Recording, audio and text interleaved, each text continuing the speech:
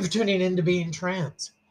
Uh, I have been extremely busy, and one of the things that I love to do is catch up on science. And anytime a friend or a loved one might send me something, I generally will take a look at it. Even if listeners send me stuff, I will take a look at it. I will spend the time and really dive into it if it is something that is worthwhile.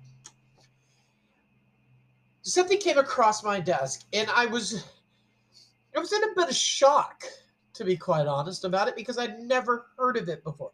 Doesn't mean that it didn't exist, but I personally had never heard of it before. And I do hear quite a few strange and unusual things, but this really took me right out of the ballpark. And the the way I look at life and writing is be careful how far you dig. You may not like what you find out. Okay? So in saying that, I really try to be careful of what I'm willing to go down a rabbit hole for. Because I may find out that my next door neighbor might be the biggest jerk in the world, or that my family in the U.S. is worse than I thought they were, or that a loved one is actually a monster. So I try to be very careful when I dig. But this came across my desk, and I thought, I'm going to dig. I'm going to find out what it means. Because when it comes to being transgender, I am not happy with just saying I am transgender. I want to know why. It is a, and if anybody's ever followed me, it is, or heard anything that I talk about, why is my biggest question. Was it because my mom may have took something when I was in in utero with her? Is it because she was trying to make sure she didn't have a miscarriage or something? Or maybe it was because I actually do have a set of different chromosomes than standard XY. Maybe there is something wrong with my chromosomes. Maybe and this is why my brain and my body don't line up. Um, I've spent plenty of time picking it apart and realized it's not a mental health issue. Um, but I do have something we're going to talk about. But it's not the same as the subject of today's show. Today's subject is on a thing called ROGD. So that's rapid onset gender dysphoria.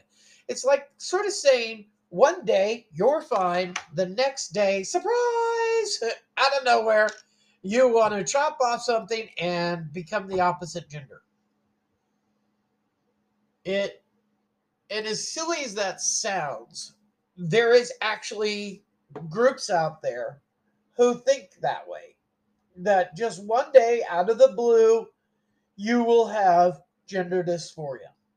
And as a person who has gender dysphoria, I would love to tell these people to go jump off of a, a, a short pier or a very tall bridge. But I'm not that type of a person. But onset gender dysphoria is not necessarily about adults. There is a doctor in I believe she's in Canada or in the U.S. One of the two. I lean more towards the U.S. I right off the top of my head, I personally don't really want to go into who she, her background, but her name is Dr. Lisa Littman. And if you want to go out there and search her out, I would encourage to look at it. You can even go to the beingtrans.org, and on the tabs of gender at the top, you can click on there. And I wrote a post about her study. Now, her study is about rapid onset gender dysphoria. This is nothing new, but here is um, someone that actually decided, I want to search this out and write about it. Now, one of the things that we have to be careful in the scientific, uh, in the fields of science, is bias. It is the worst thing to anything. You can't. Could you imagine if you had someone sitting under the apple tree, the apple falls on his head, and he says, "Oh, the earth must be spinning counterclockwise. That's the reason that fell on my head." And publishes it because he believes in the flat earth theory.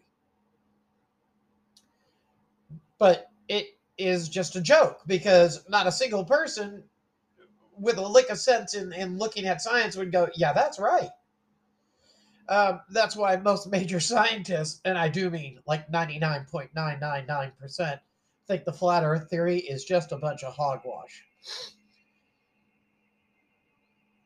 But then we have people that are out there who are in the medical field who trust medical science who don't want to get the COVID vaccine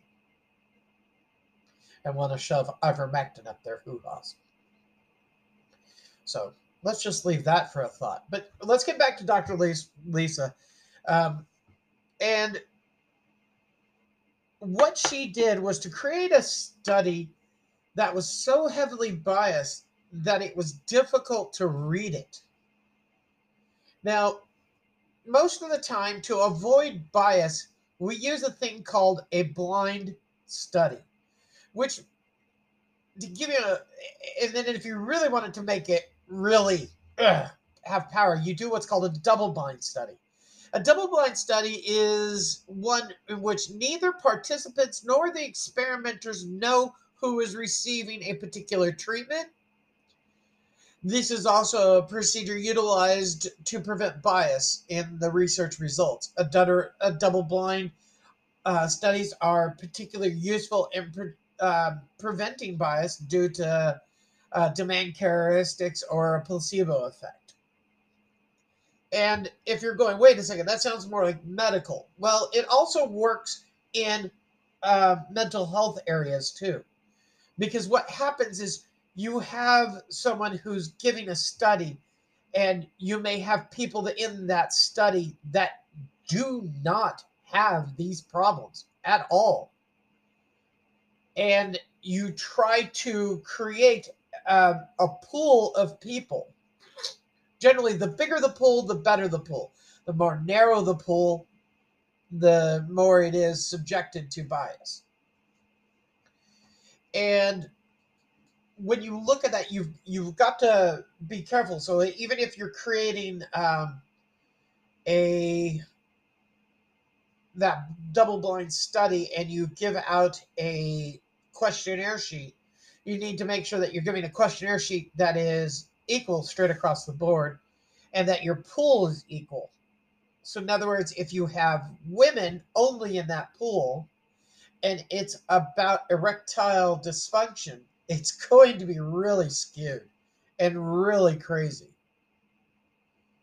If you have men in it because it affects men, that's great. But you also need to have some women in there because the way they see erectile dysfunction in people that they care about is valid. And the same thing goes for like COVID, the shots. They did double blind studies, so there was placebos given, there was the real vaccine given, and what they found out is that the real thing actually does work based off of a set um, guidelines that existed for not only for those that got the real vaccine but those that received the placebo.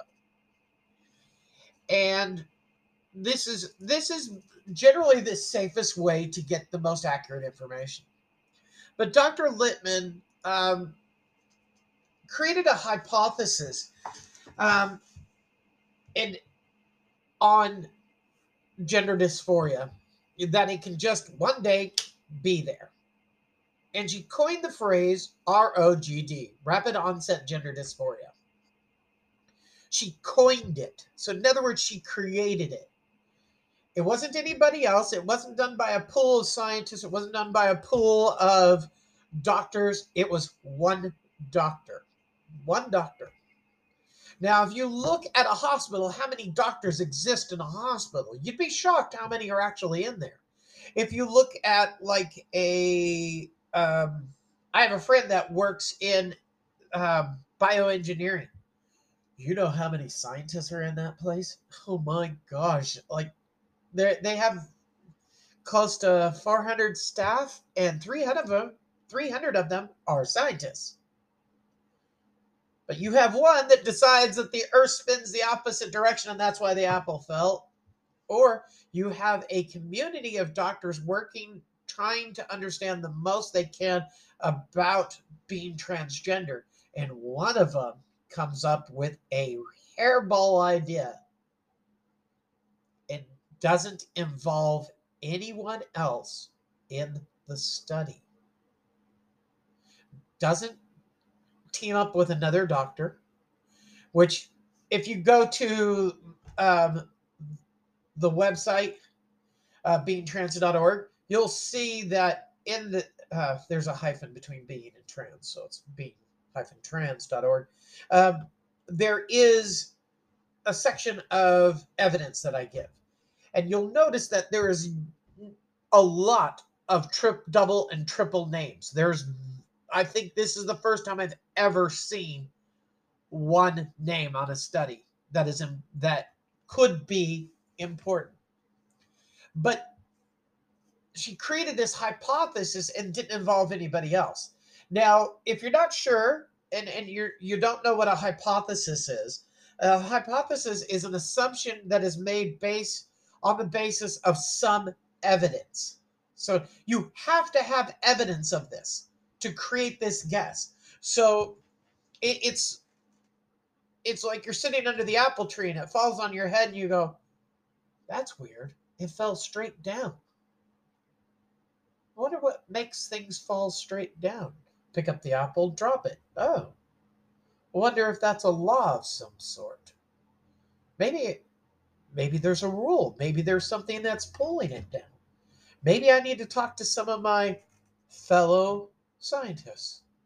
And we should come up with a hypothesis on why the apple falls straight down and not to left and not to right.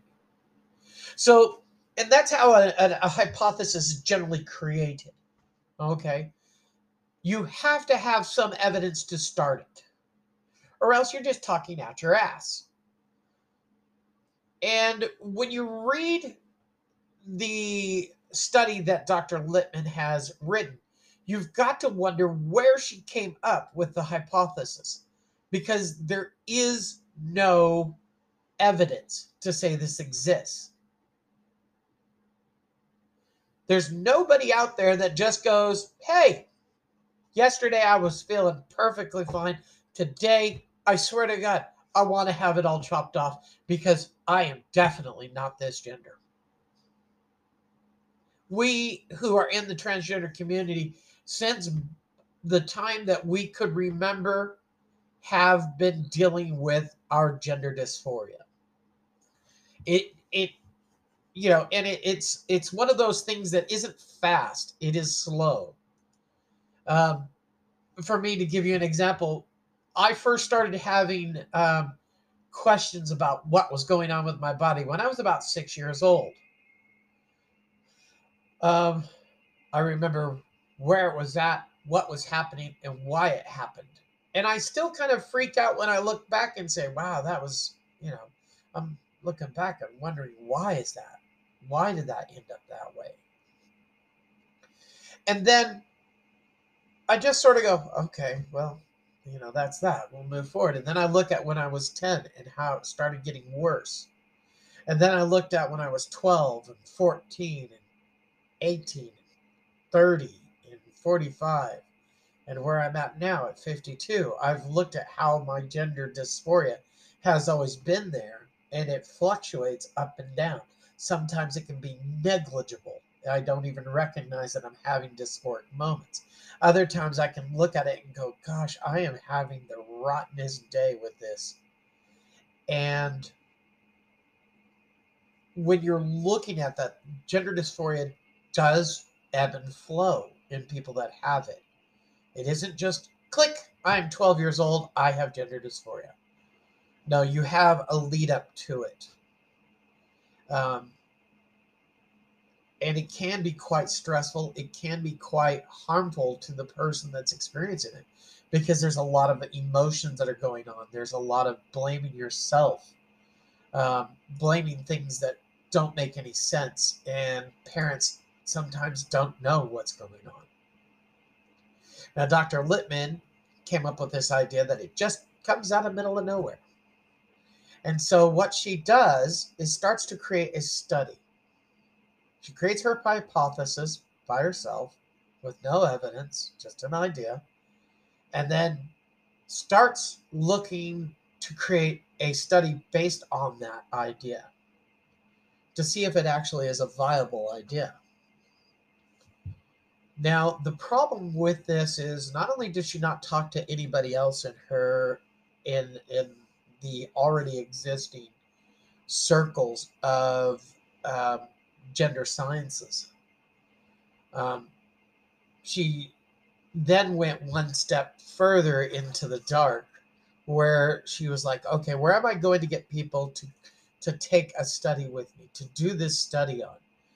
And she went out and found a few different organizations who should be on my um, who should and probably will eventually get on my list of dangerous groups if they're not already there, and their websites. And what she did is she went to them and found people that have children that are having dysphoric issues or are gender incongruent. And she pulled 256 um, people out of this. Not, and we're not counting just 256 children. We're just counting 256 people. Um, sorry, that one's got it backwards. 256 children out of these right wing anti transgender websites that have children with these issues. And so we've already seen the first bias problem here. You didn't go out and look for um, to grab a pool of everyday people who might have children that are having those type of issues. You went to anti-trans groups, which were already biased in what they do. So there's no scientific ebb and flow in that. And then she only created a pool of people of the people she wanted to talk to who were, it's so heavily biased. It's 82%, 82 to 86% um, young females who are questioning, and the rest are young males who are questioning, and their families. And when you look at, no matter what you ask of this pool, you've not only taken a study that you have created, you've also made it so heavily biased that no matter what you ask is automatically biased. Because you can't, if you're trying to figure out if rapid onset gender dysphoria exists, you need a pool of people from all walks of life. Okay, poor, wealthy, middle class families. You need 50% girls and 50% boys. All right. And I'm talking gender at birth, um, chromosomal gender. And then you have to validate their gender. So, because if you have a child that has Klinefelter syndrome, or you have someone that has XXXXY, or someone who has, double Y, or an extra chromosome, then you've also got to look at how does this completely flub up your grouping. And she didn't do that. She just took those that are born female at 82 to 86% of them, and the rest are born male. Okay, and we're talking physical gender. We're not talking anything else. And when you look at that kind of a scale, it's tipped completely wrong. Now, if you look at that type of scale in regards to trying to get a proper crosscut of society, it's not there either, because she's chosen middle class families um, as her grouping, because we don't have socioeconomic. We have to say middle class because we don't have a socioeconomic in her study. Um, there's no there's no validating the people, so you really don't know what kind of walk of life they're coming from or where they live. So she's only taking people in the U.S. and Canada in her study. She didn't take anybody from Australia, Sweden, Russia, anywhere else, Africa. It doesn't matter. They're not in this study. So you're really now even more heavily biased. And her peers, after she wrote this, peers throughout the industry came back and just ripped her a new one. I mean, there's a thing where you make such science that the groups all go, what the heck were you thinking? Where did you come up with this idea? There is um, there's a scientist called Tanner Hall, and they wrote Lippmann's abstract suffers from so many methodological flaws, logical errors, and unacknowledgeable bias that it fits firmly into the category of junk science. This person isn't a gender scientist. This is just a normal scientist who took a look at it and went, "What the? Are you nuts? Are you nuts? Because this is just shockingly bad. You put your name to this. You not only have created junk science, you put your name to this." There's even two doctors, a Dr. Florence Ashley and another Alexandria Barrell, PhD, who wrote about this study. And they basically just simply said it's riddled with flaws. They even came out and just said it's just bad science. And it's a career ending science. That's how bad. When you start to write things that your peers are going, what the hell did you come up with this? This is bad science. You've signed your death warrant as a scientist because you can't do your job correctly. You couldn't create a proper study. You might have had something. You might have had an idea, but because of the way you treated it and the way that you went about it, it is flawed to the core. And now every other study that might come out after this about ROGD will also be flawed because of how bad you did. If they even take a look at it, because they will look at her study and say, no, that just doesn't work that way. Or there may be already studies out there with gender dysphoria that lean so heavily onto the factual base of, like I said earlier, that it is an early onset and rises and has ebbs and flows in it. Um, and that it's not just somebody switches on a light bulb and says, I have it.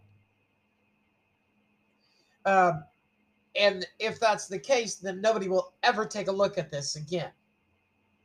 Even if it is correct, which, it's not. I mean, yeah, it's just not. There is nobody that's supporting her in this study. And unless they're like a right wing group that is anti-trans to begin with, those people will support her. But the general the general scientific body has shunned it. So when you're out there and you're looking at trying to figure out what the answers are to being gender dysphoric, what you're trying to find out to why am I this way? Why do I think this way? Why do I act this way? Why do I feel more comfortable with the thought of my body being either feminine or masculine, different than what I was born with? Why do I think this way? Why do I have problems with, for me, I have problems with body hair. Really have high problems with it. And that triggers my dysphoric issues. Um, I also have problems with my physical parts and seeing those. And I've always had that. Sometimes it's good, sometimes it's bad. Sometimes I can fool myself into thinking it's okay.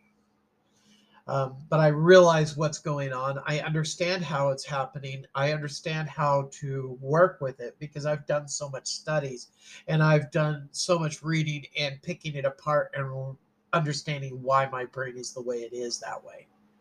But not everybody has that opportunity, and that's why these kind of studies are so dangerous to the population of those in the transgender community. So if you're listening to this and you're taking the time, you've made it to this point, please be mindful that there are some really poor studies out there. Don't get pulled into them. Trust people like myself who are trying to give you both sides to the coin. If you go to the website being-trans.org, you can look at the information. I believe I've also included it in there. The link to her study. I've included the comments from other doctors and other scientists who have also said, you got to be joking. I didn't spend a lot of time on it because when I started reading it and found out the flaws that existed in it immediately, I was like, well, I'll give you a little airtime, but not enough to make you factual because it's just so shockingly bad. And when you start reading some of these papers over and over, you start realizing what is good science and what is bad science. And when you look at what she did, it is so monumentally bad. I wish that it actually had some answers, but it just could not formulate those even in the original hypothesis. Nor was there any evidence given for the hypothesis in her writings. So I wish you all the best. Thank you for taking the time and listening to today's Being Trans. Stop by the website. Drop me a line. Say hi. We'll talk to you later. Bye now.